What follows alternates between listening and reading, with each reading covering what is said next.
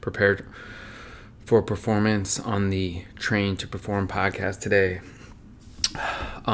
So with this podcast, the goal for me was to just voice my opinion about the performance training, nutrition, recovery, specifically towards soccer training. But I, am able to have conversations or be able to explain topics on different sports, different performance strategies for different sports. So with today's podcast, the topic of discussion is, I think it's a big issue with athletes in general, because they always want to play, they always want to be available, and so they don't voice or communicate very well with either coaches, parents, anybody that has some sort of authority that they might be able to have a conversation with. If that's some sports performance coach, athletic trainer, somebody that might be able to help them out if they have an injury, but they don't want to talk about it because they want to, again, be available. Which I totally understand. You want to play, you don't want to lose your spot, you don't want to look weak, and you don't want to, have to feel like you're taking a step back, even though, yes, you are, but it might be important for you in the long term that there might be a small setback in the short term. As far as, numbers go, in the United States, there's millions of injuries per year. I'm not going to specifically talk about one injury, but I'm just going to say in general, every year there's over, somewhere around 8 to 10 million sports or recreational related injuries. And that goes for, all ages. Anywhere from 6 to 18.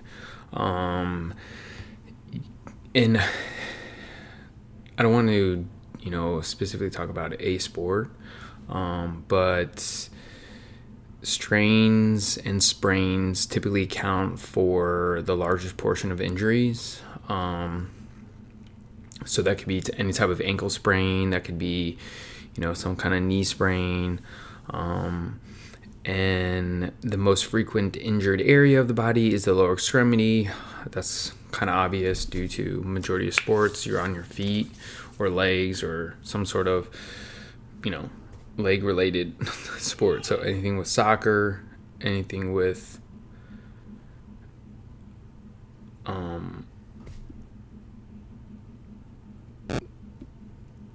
basketball, ice hockey, whatever, all that's on our legs. But then when it comes to upper extremities, it's significantly less. So we're talking, arms, shoulders. But what I'm specifically talking about here today is a study that was done. Yes, it wasn't done in the United States, but it was done in New Zealand. And the research was on hiding sports injuries and the percentage of athletes or kids that downplay, injuries. And the percentage is 80% of kids downplay or hide injuries suffered while playing their sport. And this was conducted in 2018, and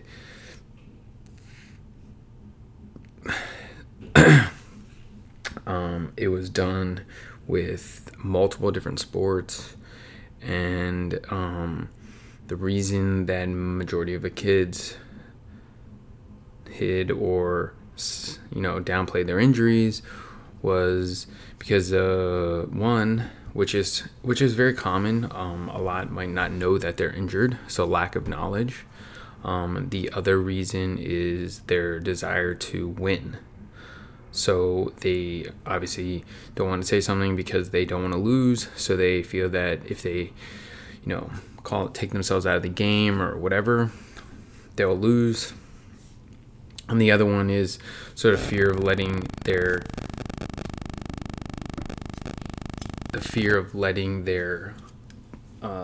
teammates down, which is also, I totally get it. But at the end of the day, I think the biggest thing with not voicing your opinion about injuries is that they can be detrimental for a very long time if you don't take care of them immediately, because they can get worse. So because you don't say anything, or an athlete doesn't voice their opinion to the parent, to the coach, anybody that they might be able to say something to, they're going to say, well, I didn't either know, or I don't want to lose my position. I don't want to lose my spot on the team. I want to work harder. I don't want to work hard to get back. But, there's many times where, injuries have been suffered by, high level athletes, and, ACL tears, and, because my background is in soccer, you have a very, prominent athlete named Zlatan Ibrahimovic suffers a, ACL tear. Don't know exact date, but he suffers an ACL tear, and yes, he's out for 6 months, and comes back and has one of the best seasons in the MLS ever. So it's not that he couldn't, just because of the injury, that he couldn't do it. It's again, I think it comes down to the belief that he is capable of, coming back from the injury, and doesn't put himself down that he can't, recover from this injury. Because, he was out for 7 months, and he recovered and left Man U, and he went on and played in MLS and had, a number of amazing seasons in MLS, still played at a very high level, and still playing at a very high level right now in AC Milan and doing great. So, and he's 35 years old. So we're talking somebody that is, on the downward, downward of his career, and, still playing at a very high level. So why can't a kid that might have a slight, sprain or whatever, get it, if they can, the best thing would be for them to immediately go to, PT or doctor, and have it looked at immediately, and get, immediate care, and get him back immediately on the field. Because the longer he waits, or the longer he doesn't say anything, the athlete, he or she is going to make it even worse, and making it worse could cause, other issues around the body, because you're going to start compensating and doing something else. So it's very important that these, at the end of the day, the athlete speaks his voice and says something to the coach that, look, I might not be playing at my highest level because I have this such injury. Majority of soccer players, it's some type of groin, hip flexor injury, just because of overuse. A lot of running, a lot of change of direction. So all those, muscles by the hip are going to be overused, especially if they're not participating in some sort of strength training program in the off season. With the way that the seasons are in the US now, there doesn't seem to be an off season. So as a strength and conditioning coach, I believe that,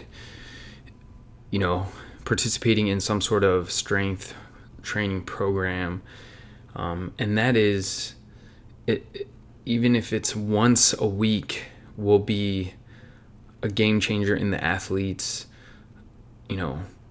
possibility for injury, staying on the field, being available, being able to show up every single practice at a high level. And it's very important. Strength training doesn't just make you stronger, but there's also a lot of